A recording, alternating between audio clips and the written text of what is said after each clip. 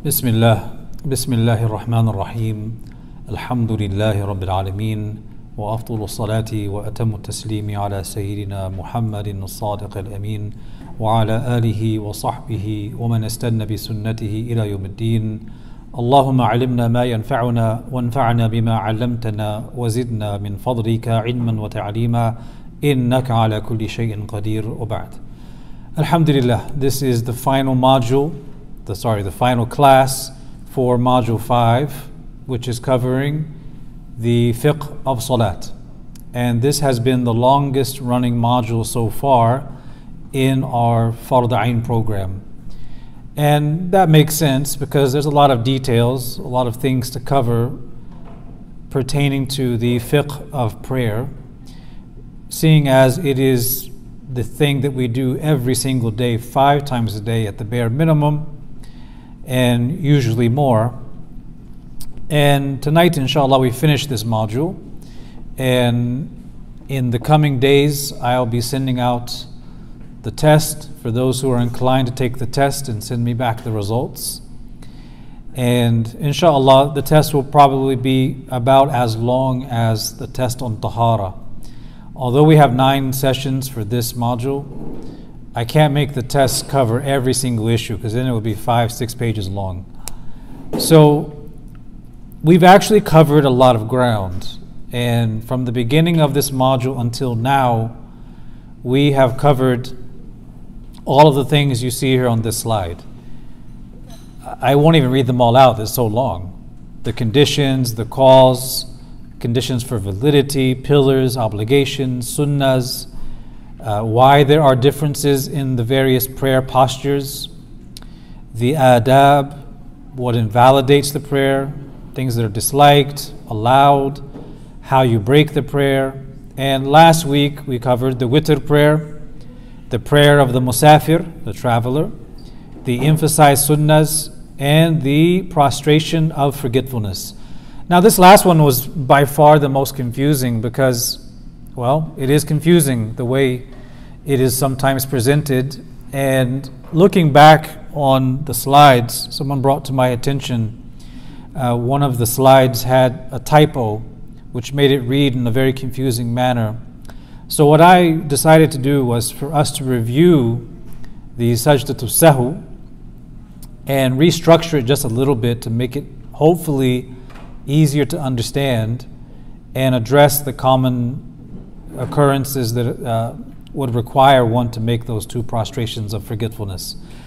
After that, inshallah, we're going to talk about some miscellaneous issues that come towards the end of the Kitab al-Salat, such as Sajdatul Tilawa, the prostration of recitation, when a person recites a verse that contains the mark for making the sajda, making up the missed prayers, qada, and the Friday prayer, the Eid prayers, and the Janazah prayers. So going to the hardest one first, so that everything else just gets easier and easier progressively, let's talk again about this prostration of forgetfulness.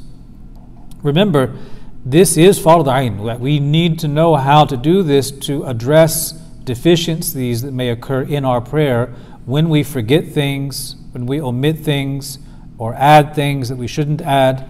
We have to know how to fix that. So from the slide last week, we have here again, if a person omits one or more of the wajibat, meaning those things that are obligatory in prayer, he or she must perform the 2 prostrations along with an extra tashahhud and 2 salams. So some of the common examples, number 1, performing an extra pillar.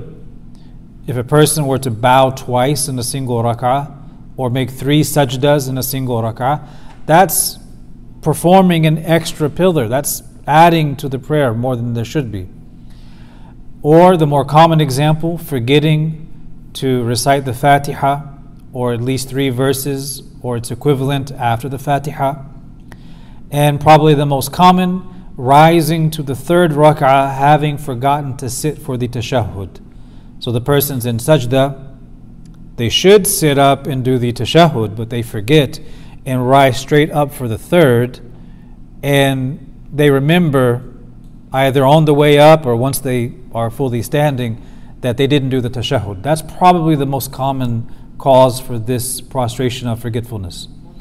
Now, just to review how we do it, let's say you forgot and you realize you've forgotten. What do? Well, when you come to the end of your prayer, in that final sitting, you will recite the tashahhud as normal. You're going to give one salam to the right, assalamu alaikum wa rahmatullah. Make 2 sajdas, and then you'll sit again. And in that sitting, you're going to do the tashahhud again with the salawat again and dua, and then you end with the full salams. Assalamu alaikum wa rahmatullah. Assalamu alaikum wa rahmatullah.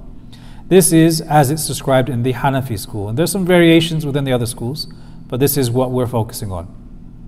So, some of the scenarios we talked about last week, they were presented maybe in a confusing manner. So, I elected to put them here in a Q&A format. So, let's look at the first question here. What should one do if they begin to rise from sitting in the third rak'ah of a third or 4 rak'ah prayer and then realize they didn't sit for the tashahhud? So you're in your sajda, you're supposed to rise from that and sit in the first tashahhud. So that's your second rak'ah, and then you get up for your third. But instead of sitting for the tashahhud, you forgot, and instead you began to rise. So if you realize this is happening, you should be returning to the sitting position. You should return, and that is wajib. You are required. It's an obligation for you to return to the sitting position as long as one has not stood up fully. If the knees were still bent when they remember this and they sit back down, so they're getting up and say they're positioning themselves, and they remember, they have enough time to catch themselves and go right back into tashahhud. If they do that, they don't need to make the prostration of forgetfulness. However, if you look at the sitting posture and the standing posture, and they are closer to being in a standing posture than a sitting posture, so they're rising, and if you took a snapshot, the moment they remembered they're closer to standing than they are sitting, what do? Well, they will return to sitting because you need to do that. But because they've gone that far up into a basic standing posture, they will make the prostration of forgetfulness. So think of it like this. If your hands are, say you're using your hands for support, and your hands and your knees are going up, but then you remember and go right back down, no need to make the sajda. If you're standing up without the aid of your hands, and you're kind of quarter ways there and your knees are bent and you're still closer to the ground, and you remember, go right back, and there's no need to make the sajda. But once you're halfway up or further, well, you're not going to stand there and continue with the third rak'ah. You're still going to go back to sitting. However, in that case, because you've added this, you forgot the tashahhud and you added this basic standing, you're going to go and do the prostration of forgetfulness. So that's the first scenario. What should you do if you stand up going into a 5th rak'ah? So it's the same kind of scenario, it's just you're in the 4th rak'ah, you should be sitting for tashahhud, but you forget. You rise from sajda, and instead of sitting, you go right back up. The same rule applies. If you catch yourself, go back, right? As long as you didn't rise and pray, ruku' and then sujood, then just do the sajdatul sahw. Go back, finish it, and you're done. If you stand up all the way and you make ruku' and you rise and make sajda and you realize all of this, what have you actually done? You've added a 5th rak'ah. You've added a 5th rak'ah. If you do the sajda in the 5th rak'ah, that fard prayer is actually invalidated. It is considered a kind of voluntary prayer. And because it's a 5th rak'ah, you want to add another rak'ah so that you even it out as a total of 6. And then you're going to have to pray dhuhr over again. Now, I don't know of anyone who's actually had that happen to them, but as we mentioned before, fiqh deals with so many scenarios. Basically, any possible human action, any mistake that could possibly occur has been dealt with in the books of law. The wildest scenarios you can imagine. Sometimes you read stuff in fiqh and you're just amazed. You're like, how could that happen? Scenarios like, what if a person lost their limb and they touched it, or the limb of someone else, all sorts of wild stuff, but it's actually happened in history. So that scenario isn't so common for us. The most common one will be the first one. Now, what if you omitted something wajib in the prayer and you needed to make the sajda of forgetfulness, but you forgot to do it when ending the salat? So you're praying, you're supposed to make the sajda to sahw because you forgot, say the tashahhud, or you added something. You're supposed to do it, but you forgot. You gave the full salams. Assalamu alaikum wa rahmatullah, assalamu alaikum wa rahmatullah. And you realize, wait a minute, I forgot to do the 2 prostrations. What do? Well, there's a couple of scenarios here. If you did them on accident, meaning it wasn't a purposeful neglect, you can do them right after the prayer as long as you didn't do anything after the taslim that would normally invalidate a prayer, like eating, drinking, and talking to people and so on. This is a person who prays, they give the full salams, and then some moments later, without talking to anybody, without eating or drinking, just sitting there, maybe they're doing dhikr, and they realize, wait a minute, I didn't do the sajda, and then they immediately do it. So they go into the process, they do it fully, that person is fine.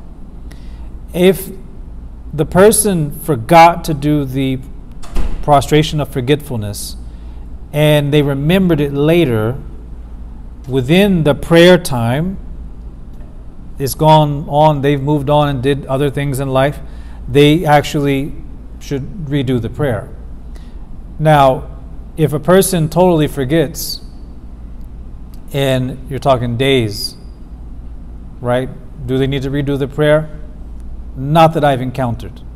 But if it's within the prayer time, they should make that prayer up. If it's gone out, ma'fu, pardoned, right?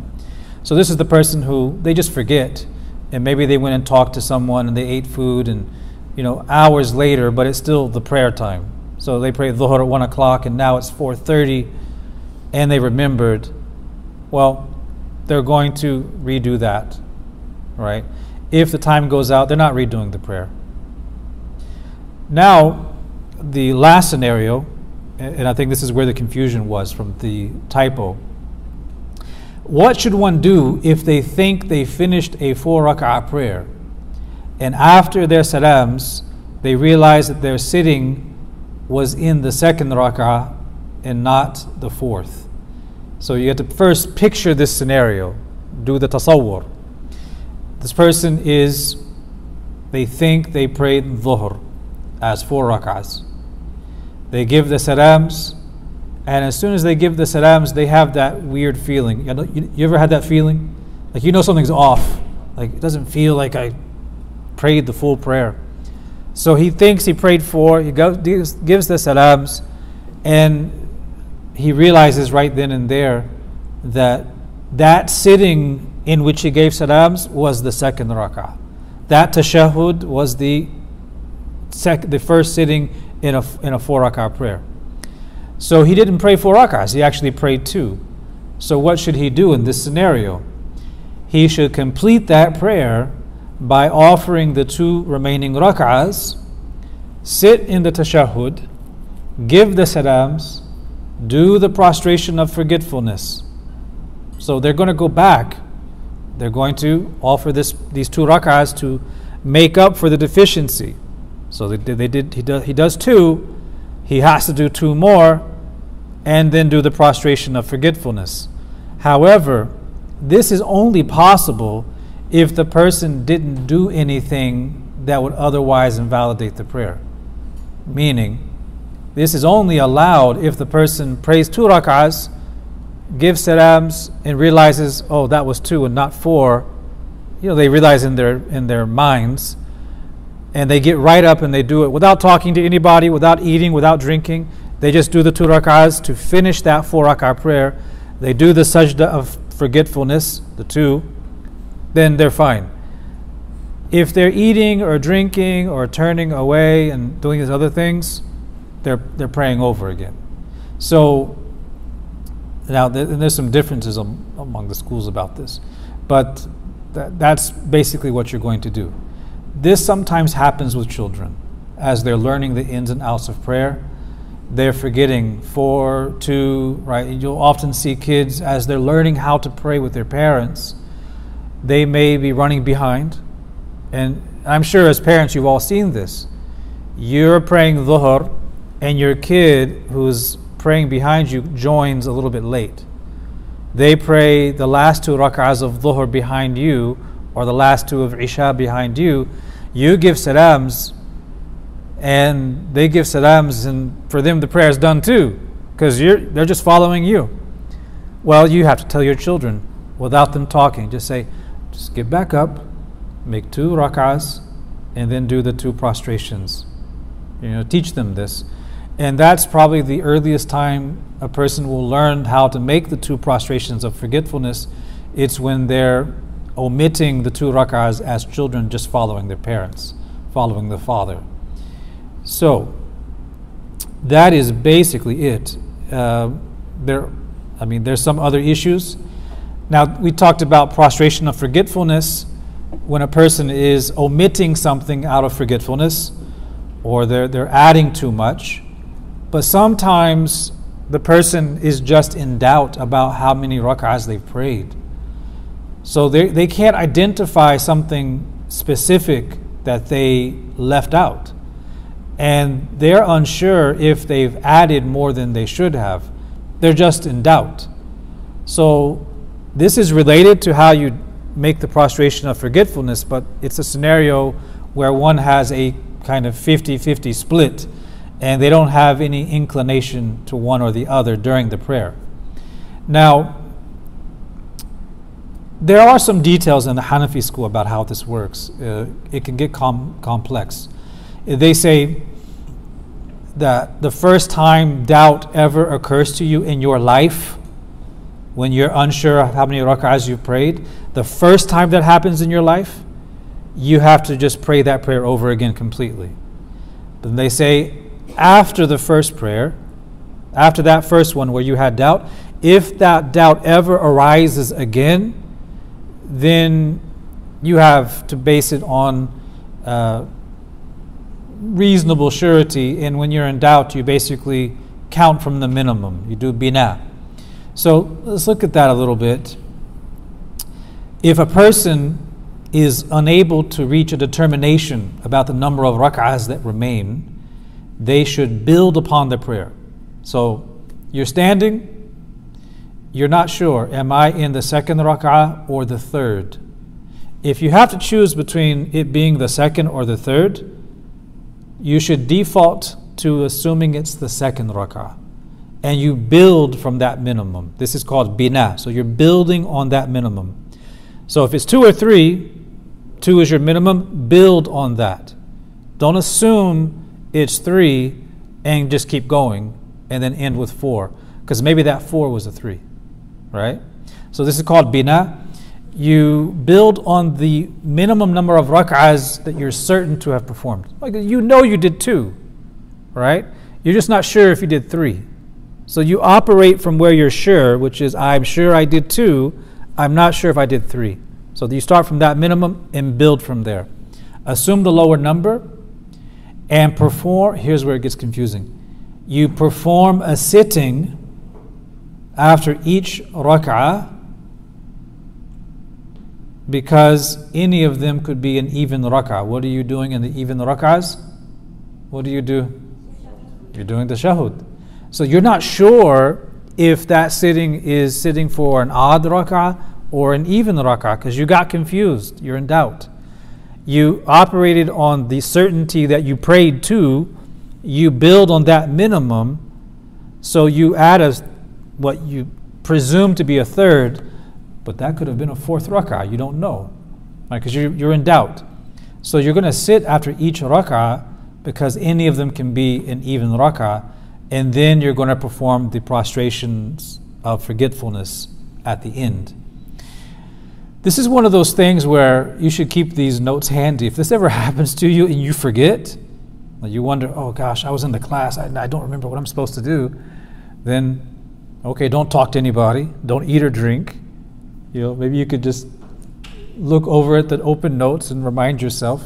Or better than that, just review this stuff every 6 months to a year, so that these things are always fresh. That's what the teachers, the ulama, usually recommend.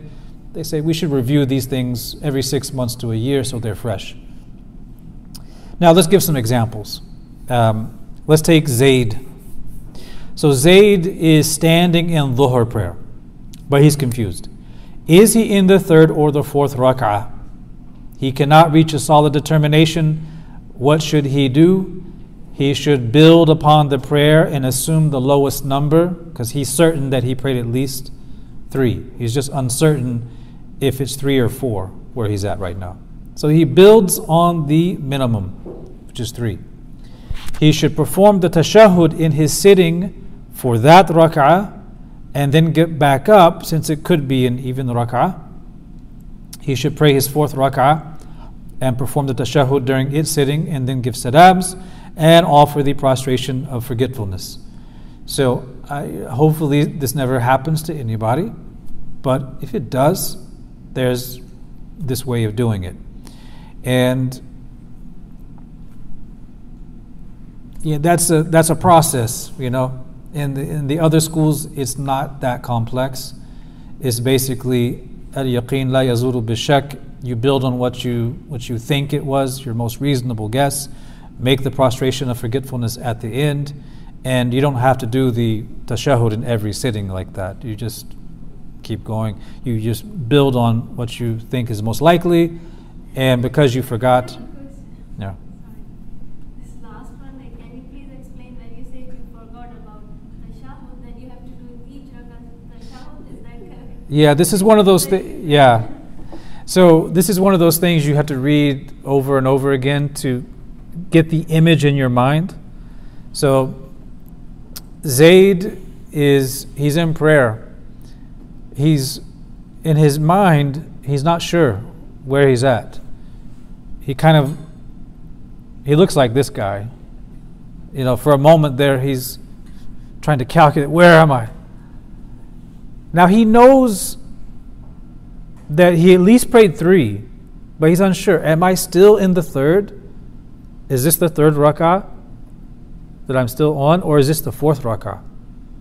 Right, so he knows there is a minimum, 3. He's just not certain if he did more. So he's going to default to that lower number. He's going to assume the lower number, not the higher number. He's not going to say, I'll just guess that it's 4 and then do tashahhud and then end it. No, he's in doubt. And doubt, remember, shak is when it's 50-50. Like, you can't really determine if it's this or that. If you go 65% over here and then 35% over there, that's not doubt. That's one. Like, you're inclining to this. We're talking about a person who really cannot determine if they did 3 or 4. They know they did 3 as a minimum. They're just unsure if it's still 3 or have they done 4. So they just assume they're still at the third rak'ah. They go and do, I think in the scenario where it's confusing is probably the example using 3 and 4. If you go to 2, it's probably easier. Because if you say 4, obviously you're ending at 4, you're not doing 5. So let's say he's in the second rak'ah, he's not sure, did I do 2 or 3? Let's do that. Second rak'ah, he knows he's done 2, he's not sure if he's done 3. He assumes he did 2, but maybe he did 3. Maybe, because he's unsure. If he did 3, when he goes into sitting, he should do tashahhud because that might be the sitting for the fourth rak'ah, right? But he's not sure. So he's going to do tashahhud for that, get back up, do a rak'ah, do tashahhud, and the prostration of forgetfulness. He's confused. Now, I'm relaying this as the position in the Hanafi school. I personally find it very complex and confusing. It's very unfamiliar, and to my Maliki ears, this is too much. So my inclination is to say, either just pray over again if you're that confused, just start over from scratch, or just take the other position, which is build on what you know for certain and do your prostration of forgetfulness without doing any of this stuff. And as we talked about in module, I think it was module 2, when we talked about the transmission of Islam, we talked a little bit about this, about whether you have to stick to a single madhab legal school in every issue. It gets a little complex when you're mixing tahara and salat and things like that. There's some concerns that a person may mix them in an incorrect way, but the position of the majority is that if you take the position of another school and you follow that, and externally your act is valid and sound according to everybody, then there's no blame on you. So, there are people who this is just too much. They can't wrap their heads around it, or they have lots of waswasa. They're always in doubt, and they're now confused about what they should be doing. For them, we would give them a ruling that is from another school that is more lenient, so that they can offer their prayer in a consistent manner that is recognized as valid, so that they can avoid scenarios that may increase that waswasa, right?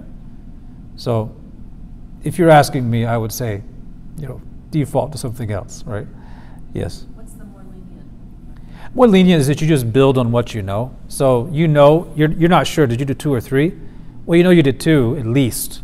So just operate on that principle, and then just finish the prayer as if it was 2, and then make your prostration of forgetfulness, right? So you're not sure, but at least you did 2, and you do nothing else but you continue the prayer, go into the 3rd, go into the 4th, do your prostration of forgetfulness, and you don't have to do this sitting for the tashahhud in every single sitting. So just kind of give that a miss. Couple of questions. Yes. One of them is from online. If they are unsure if they did 2 sajdas or 1, they do a second sajda just to be sure, similar to building. Yeah, you build. Yeah. Then they do the prostration of forgetfulness. Yes. Yeah, they just build. This is when you've omitted a wajib. So we're not just looking at missing tashahhud. It's when in doubt about any wajib that you may have missed and you're not sure how many of them you've done. So tashahhud, sitting in tashahhud is a wajib.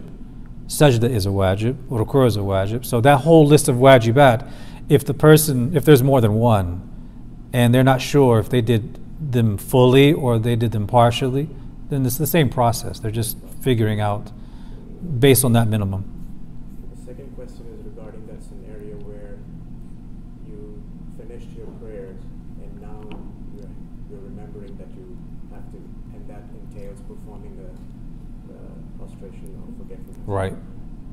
So according to the Hanafi school, then how do you do that? Do you do this 2 sujood and then you finish with a tashahhud and durud, or So after, outside of the prayer now? so are we talking about a person who forgot 2 rak'ahs, or they forgot just the prostration of forgetfulness? They forgot the prostration of forgetfulness, and now they're finished.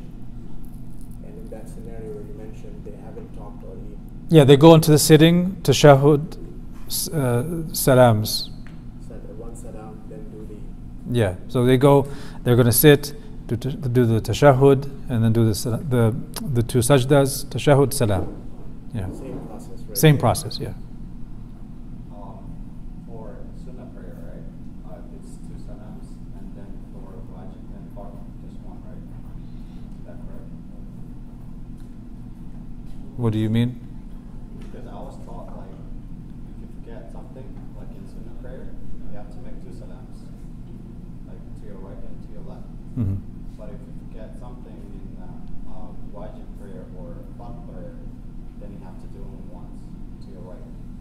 Yeah, well, that's because that's the bare minimum wajib for salams is assalamu alaikum wa rahmatullah. Right? Verses 2. So just once or twice for both?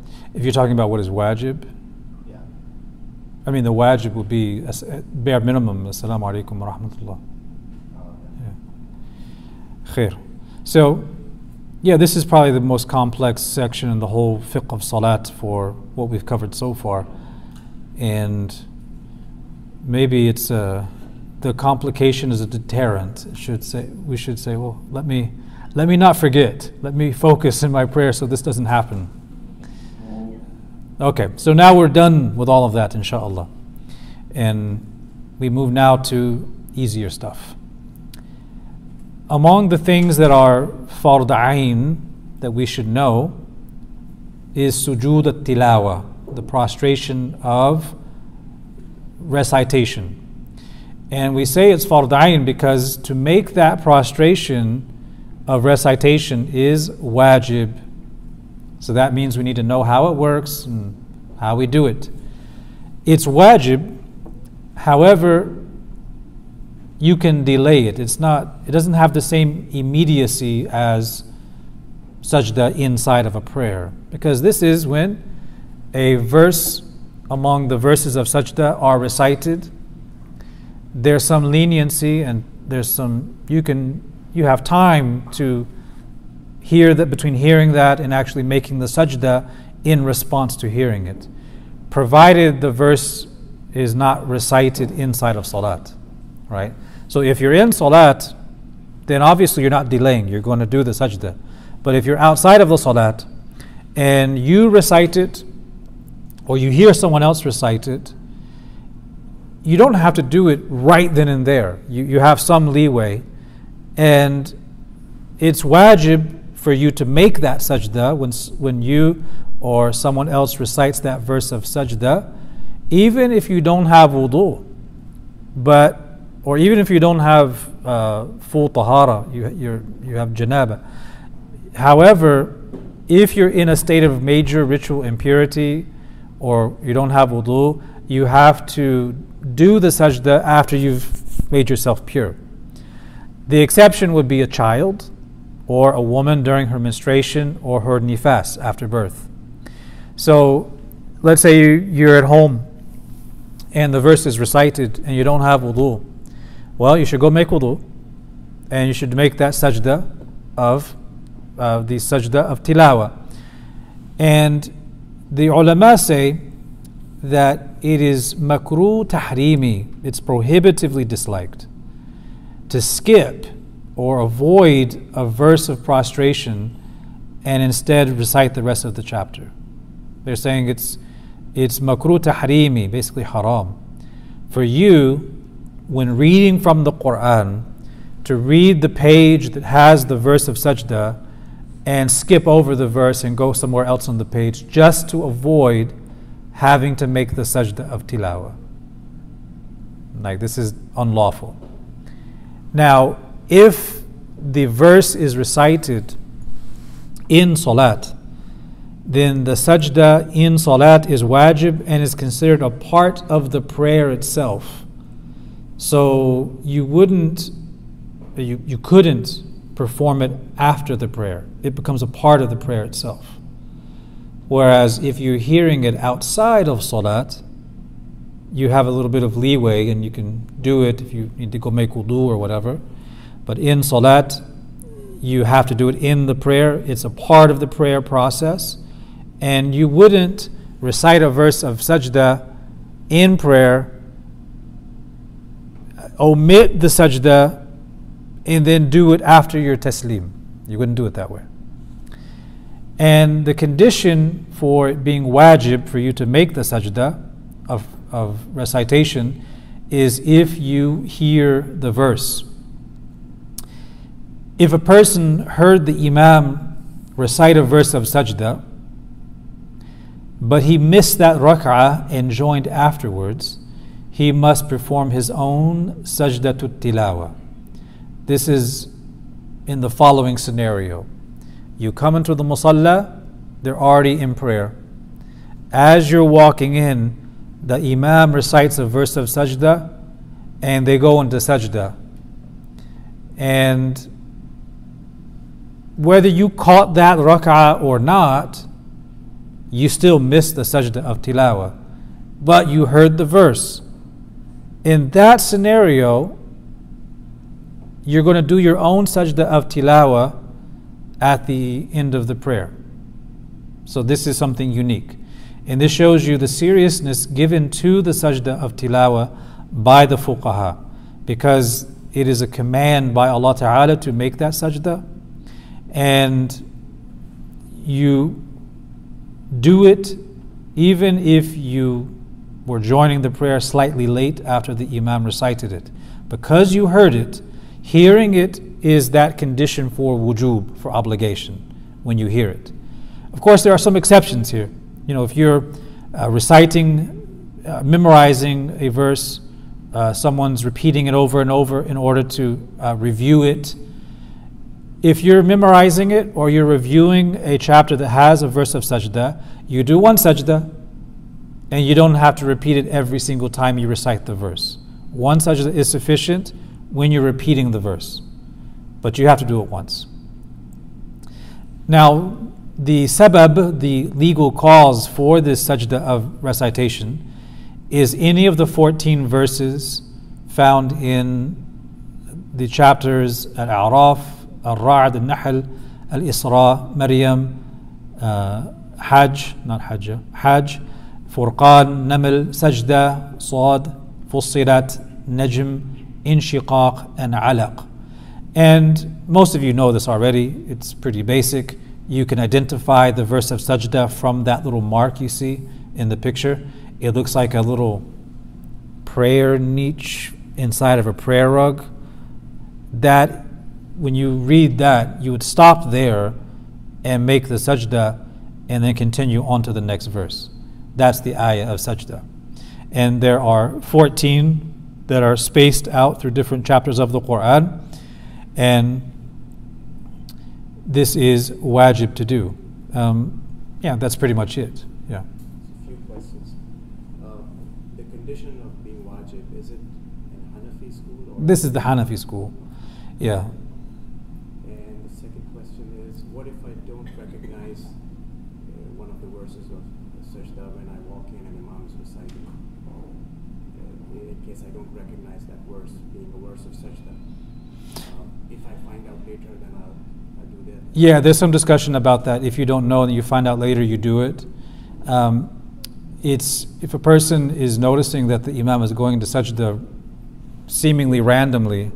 That actually happened to me when I was a brand new Muslim, and it was like one of my first Ramadan, my first ever Ramadan in the masjid. They're reading, and I had prayed a few rak'ahs, and then I'm out getting some tea or something, and then all of a sudden they go into sajda, and that totally confused me because I'd never even heard of the issue before, brand new Muslim. So I asked someone, so what's going on here? Why do they just randomly go into sajda? And then they explained it's because there's these verses, and once you learn how to recognize them, the most common ones you'll hear tend to be inshiqaq and alaq, right? And then there's others. So in the Hanafi school, it's actually very strict. It's so strict in the Hanafi school with sajda tilawah, they even say that you have to make sajda if you hear the translation of the verse. So if someone says the translation of Surah Alaq, I'm not even going to recite it or the translation because I'll put you all on the spot. But they said, some of the fuqaha said, even if the translation of the verse of sajda was recited to someone and they understand it, they would need to make sajda, because you're responding to the meaning of something that is within the divine speech ordering sajda. That's how seriously they took it. So, Another last question. sure. Can we do that in Hanafi school during the time when we can't pray the makruhat, the makruh times? Let's say after. Yeah, I think that's the exception. I'm not sure if they mentioned doing it after. I don't recall. I heard you can't do it in Hanafi school. Like you generally don't do anything in the prohibited times. So this would be included in that. The only thing I don't recall is whether you're doing it afterwards. I'd have to check. I don't know. Yeah. أهل مكة أدرى بشعابها. Yeah. So if you missed it, you said you do it within the salah or In your own salah. If you come into the masjid and the imam did it and you missed it, you heard the verse, so you need to do it. It's just because you weren't with the imam doing it with him, you missed that, but you still will do it at the end of your own prayer. when they make salam, so you just get up and then make up and then get back to it or something? Yeah, I don't recall how they explained it, whether if you're standing up or anything, but you're doing it on your own. Or you just follow like make salam and then get up and then Yeah, presumably, because I mean the question is, did you miss a rak'ah or not behind the imam? If you didn't, it will be your own thing, and if you miss rak'ahs, well, you're getting up on your own, so you're kind of on your own. Yeah, I don't know how exactly that looks, but But what if the person doesn't pray? Like he just like comes to the masjid, he doesn't pray, he's a Muslim, but he's outside of salah, like he's just listening to the if he's just outside of the salat and he's not praying, say he prayed elsewhere and he's just coming by, he still does it. He still does it. Because again, the sabab of wujub, the cause of obligation is hearing it. Whether he's hearing it from himself as he recites or he hears it from someone else. Whether it's from the imam or himself, he's going to do that. I meant like is he gonna do within the salah or he's gonna do Are you talking about someone who's, let's say they've already prayed? yeah. Well, they've already prayed. So if they hear the imam recite a verse of sajda, they don't have to join the prayer to do that. They can do their own sajda of tilawah because they're responding to hearing the verse. So they're responding whether it's an imam or themselves reading, they're doing that sajda. Yeah. So you just have to make the intention. Right. Make the intention, do the sajda, and you get back up and you're done. Yeah. And what if you're in the car? Just wait till you get home or? I haven't heard that scenario. I don't want to give you a guesstimate, but in scenarios where you need to make sajda and you're in a vehicle, you can make the inclination going downwards. I just haven't heard that question explored. So Allahu A'lam. You can't delay it though? Yeah, you could delay it. So yeah, but you could be on a long road trip. So Well, if you're on a plane, for example. yeah, a plane. Sajda tilawat, you do sajda and then you do salam also? That is You do salam. salam. You have to use salam. I don't think you have to, but you do the sajda and you close that. You do sajda, right? Just Two or one? Okay, one.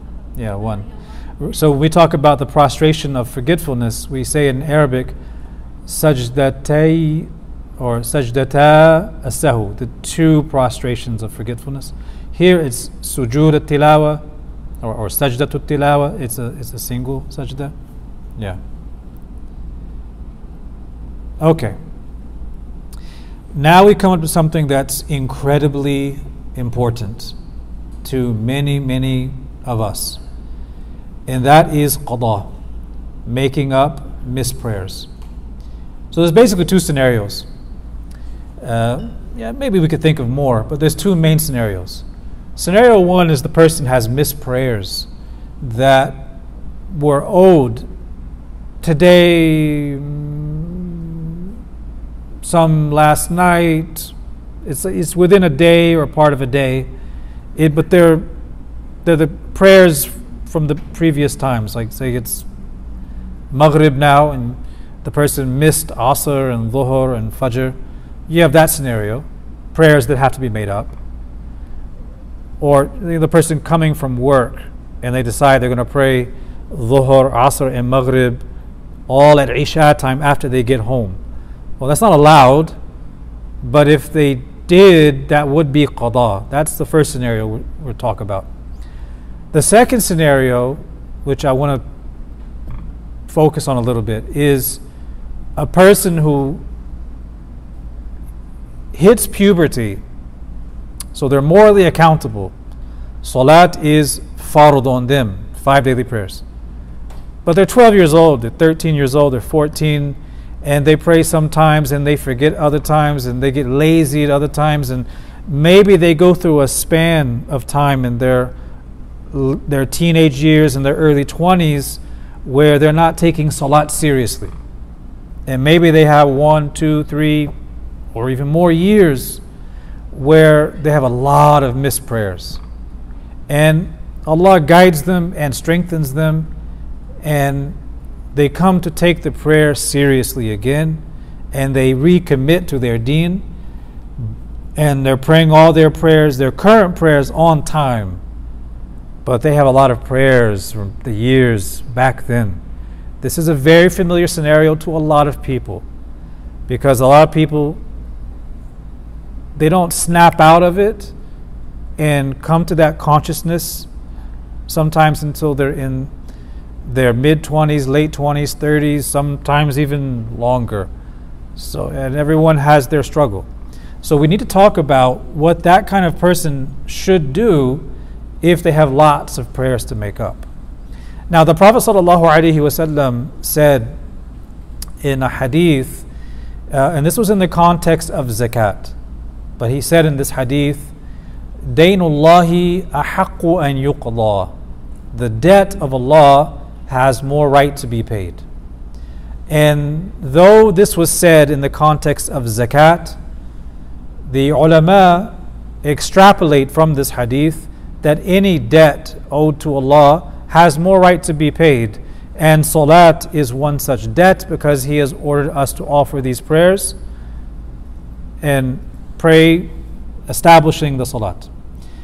Now, it is the position of all 4 Sunni schools of jurisprudence, the Hanafi, Maliki, Shafi'i, and Hanbali school, and even others, that it is obligatory to make up all missed prayers, regardless of why they were missed, whether they were missed out of forgetfulness or laziness. No matter the cause of neglecting them, they have to be made up. And Imam al-Nawawi, he says in his Al-Majmu' Sharh al-Muhadhab, there is an ijma', consensus among the scholars, whose opinion counts, that whoever leaves a prayer intentionally must make it up. Among the proofs for the obligation to make up is that if make-up prayers are obligatory for the one who left the prayer forgetfully, then doing so for the one who left the prayer deliberately is more obviously incumbent. So, to simplify that, if we know it's wajib to make up prayers we missed forgetfully, person forgot to pray Fajr. Does that mean, they forgot, whoops, and they can continue with their day? No, they got to make it up. If you have to make up the prayer that you forgot forgetfully, فَمِن بَابِ أَوْلَى, even more so the one you forgot, you didn't forget, but you left intentionally out of just neglecting the prayer. Now, one of those is a sin and the other one isn't, right? If a person genuinely forgets to pray, then the pin is lifted. They forgot. They just make up the prayer. But if a person knows it's the time of a prayer and they intentionally neglect it until the time goes out, this is a kabira among the kabair. It is a major sin. And that person has to make up that prayer and make tawbah for missing the prayer. So there's actually a couple of things they have to do. Now, the way we do that needs to be discussed. There's a few details. Nothing as complicated as what we just talked about, but a couple of things to discuss. Let's go back to that first scenario. This person, they got up for work. They prayed Fajr on time. They get to work. They didn't pray Dhuhr, they didn't pray Asr. Maghrib is while they're on the highway, and they get home at Isha time, and they decide, I'm going to pray Dhuhr, Asr, Maghrib, and Isha back to back, and then go to bed. Number one, that's not allowed. You have to find a way to offer your prayers on time. It's not allowed for a person to purposely allow those prayers to enter and exit without praying them. But if that happens, whether it's done purposely, which is sinful, or forgetfully, they still have to make them up. So if they have to make up prayers in that scenario, it is wajib on them to maintain the proper order. So let's say they're getting home. What time are they getting home? Isha time. So the current prayer is Isha. Does that mean they can pray Isha and then do the makeups? No. They have to maintain the proper order. So when they get home, they're going to have to pray Dhuhr first, then Asr, then Maghrib, and then the current Isha, which is in right now. They wouldn't be praying Isha first, which is current, and then going for the others afterwards. You have to maintain the same order that they occur in the day and the night. However, there are some situations where you don't have to follow the order. So they mentioned three. Let's say the person, they missed Isha. They fell asleep, forgot to pray Isha. Not sinful, they just forgot. They fell asleep. And they wake up at Fajr time. But Fajr is almost out. They have just a few minutes before sunrise. Now, they missed Isha, so they should be praying Isha before Fajr because they missed it. But if they pray that Isha then and there, what's going to happen to Fajr?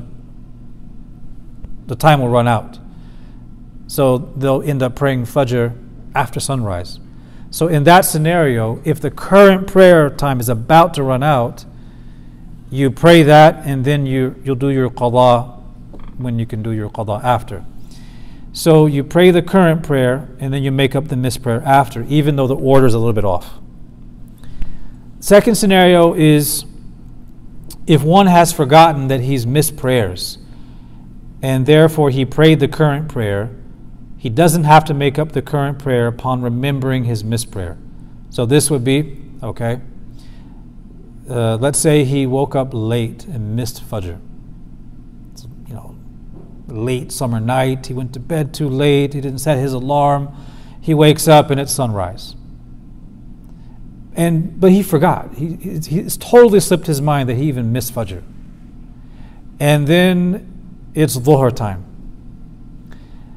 So he prays Dhuhr, and only after praying Dhuhr did he remember that he missed Fajr. He completely forgot. He prays Dhuhr and then he remembers he didn't wake up for Fajr. In this case, all he has to do is pray the Fajr as a qada. He doesn't have to go back and do Dhuhr over again, right? Because Fajr comes before Dhuhr.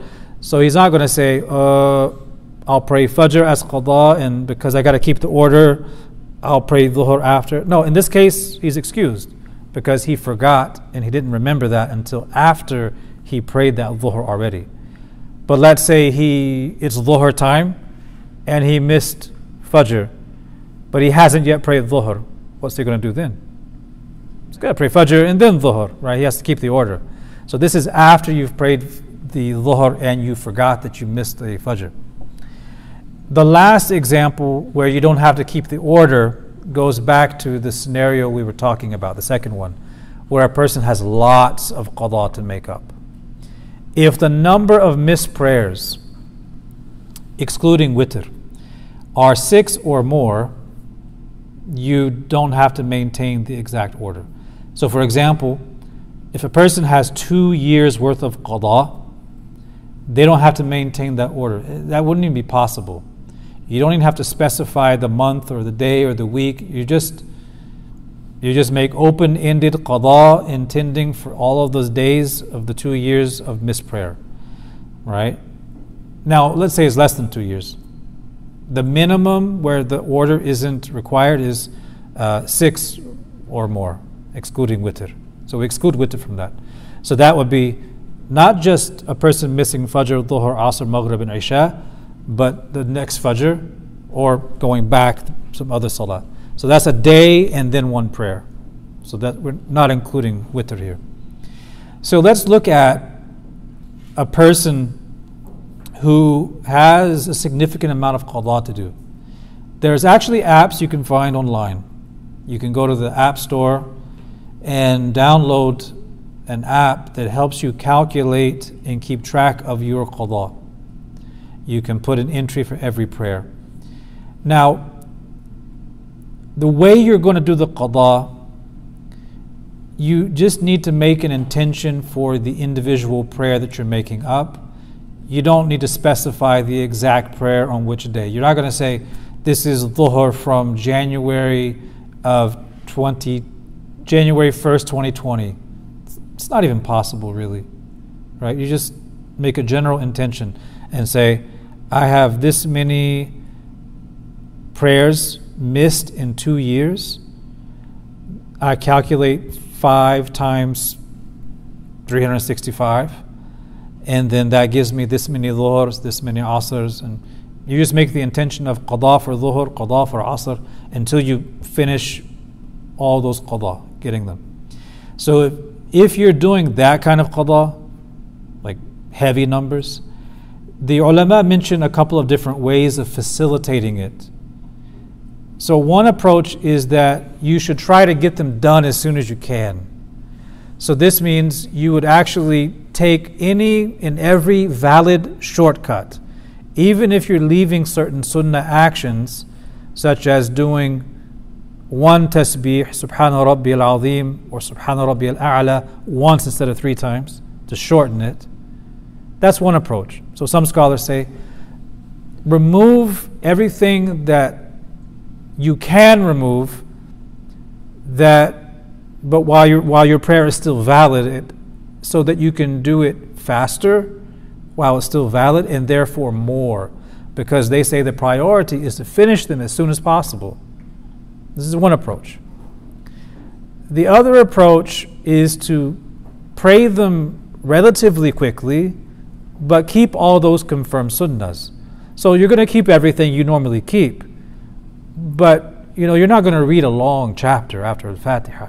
You could read 3 verses, something very brief, go into ruku', bare minimum, but within the confirmed sunnahs, so that you're maintaining all of these things.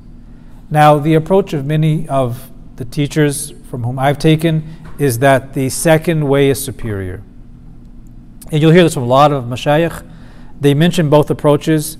And yes, there are some who prefer the first one, but many of them, they prefer the second approach over the first. Because when you look at it, the make-up prayer and the current prayer are both prayers offered to your Creator. And both may be either accepted or rejected. They're either maqbool or mardud, right? So whether you're making up many years of missed prayers or offering current prayers, regardless, you should do them in a way that is pleasing to Allah Ta'ala, even if one is going to be quicker than the other because you have so many. So you're still trying to maintain some modicum of ihsan in what you do. You're just going a little faster to facilitate doing more so that you can get this done, because you don't want to have lots and lots of qada on your account and something happens and you die. But what happens if you die? Let's say a person has those 2 years or more. They have genuinely repented from the sin of neglecting prayer. They have genuine remorse. They have a genuine resolve, and that resolve is proven by them being consistent in their daily prayers. And they're making an effort and to make up the prayers. They have a schedule. They're strict with their schedule. They're consistent with it. But if they've done all of that and they die before they make up all of those prayers, they've made the tawbah and they've made the effort, and inshallah Allah will forgive them. In fact, the mashayikh, they don't even say inshallah. They say Allah will forgive them, because that's the promise of Allah subhanahu wa ta'ala, that if you have made mistakes and you repent from those mistakes and you're trying to rectify them, if you die before it's fully rectified, you still have the promise of forgiveness. Just like the man who murdered 99 people and then completed with 100, a part of his tawbah was to make hijrah from that town he was in and go to another area where the people were better. Did he make it to that town? He didn't. In fact, he was closer to the evil city. So the angels of punishment considered that he was closer and said he should be punished. The angels of mercy said no, he was trying his best. And Allah Ta'ala told them to measure the distance between the evil town and the good town. And he was closer to the bad town, but Allah caused the earth to fold up such that when the angels measured it, it appeared that he was closer to the good town. Now the point of that hadith is he was trying his best to rectify something, even if he didn't fully get there. So if a person has that kind of struggle, and they make a commitment and they're consistently trying to knock the qada prayers out properly, and death overtakes them, they were trying their best. They're trying their best and Allah will forgive them. Now, some strategies, and these types of strategies aren't really mentioned in the books of fiqh, they're more of ideas and suggestions of how to get them done in an efficient manner. One of the things the ulama say is if a person has lots of qada, they need to be careful about how they prioritize things. That means that, it's probably not the time for you to just be going on a vacation and just chilling, because you got things to do. You have qada. That should be a focus. On the practical side, one of the ways of doing qada effectively is to pray a qada. You could do this in a few different ways. You can do a qada of fajr at fajr time, then the current fajr. Qada of dhuhr at dhuhr time, and then the current dhuhr. So you pray your qada in line with the current prayer. So for every fajr, you're doing a couple of qada before that fajr.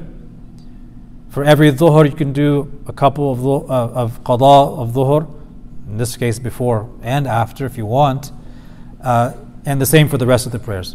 And some of the ulama suggest trying to do at least, if you could even do 5 at the time of each salat, if you have that kind of time. So you're doing qada for 1 day of prayer before fajr, qada before dhuhr, 5 days. So if you do in a day of prayer, 5 daily prayers, you've also done how many days of qada? 1, 2, 3, 4, 5, 5 days. And in this way, you can get a lot done. That is time consuming, and this is much more preferable for a person to do what is sustainable and manageable, that they can do consistently. And so doing one with each current prayer is usually the ideal way of knocking them out and getting them done. And may Allah make it easy for those who have that. It is a commitment, but it's also a way of expressing your own sincerity to your Lord when you do these things. And inshallah we will move on. Now, looking at the time, we're actually past the time, aren't we? I have a quick question. For Fajr, when you miss it, the qada is only 2 rakats. Right. Right? Not the sunnah rakats. No. In the Hanafi school, there is qada for witr as well. Right? Because witr is wajib. And this is one of those scenarios where, we don't want to hunt and just look for the easy ways out.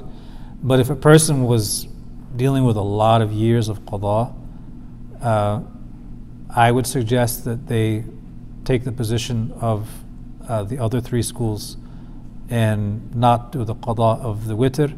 If a person is really committed to being very strict and consistent in the way everything is structured, and they want to follow one school and everything, then there's qada for the witr as well. Yeah. Is it advisable to miss sunnahs in lieu of finishing up qada? Well, in the Hanafi school, it's a little tricky. In the other schools, yes, but in the Hanafi school, those are still highly emphasized sunnahs that need to be maintained as well. And there's no qada for them, but the current ones we've maintained. Adding to her, also like if you miss Fajr, like you have to recreate the sunnah too. If you're going to recreate like before midday, like that point doesn't have any basis or. Can you repeat the question? Yeah, if you miss Fajr prayer, right, and currently it's like 11 o'clock or 12 o'clock, so you have to recreate, I mean, you have to pray the sunnah and then the clock, because you caught like before midday. If it has gone by midday, then you don't have to pray the clock prayer. That Point doesn't have any basis or. it sounds like what I've come across, that you're praying it, because I mean that sunnah is not wajib, but is highly emphasized and shouldn't be neglected. So one would be praying that along with that prayer. Yeah, you do make up for that. Yeah. So I thought that this would be the final class, but we still have Jum'ah and Eid and Janazah. These are very easy, but maybe what we can do, if you're all up for it, next Friday night, we can finish with Jum'ah, Eid, and Janazah, and then use the rest of the time for a kind of open Q&A, because you mentioned some questions, and you could think of scenarios or things you've encountered, and we can kind of address those. Use that as an opportunity to review a bit, and I'll prepare all of these slides into a single PDF for study, and then after that class, hopefully I'll have the test prepared as well and just send it straight out. If you're okay with that, that would be one extra day to get ready. Inshallah. طيب وصلى الله وسلم على سيدنا محمد وعلى آله وصحبه وسلم. الحمد لله رب العالمين.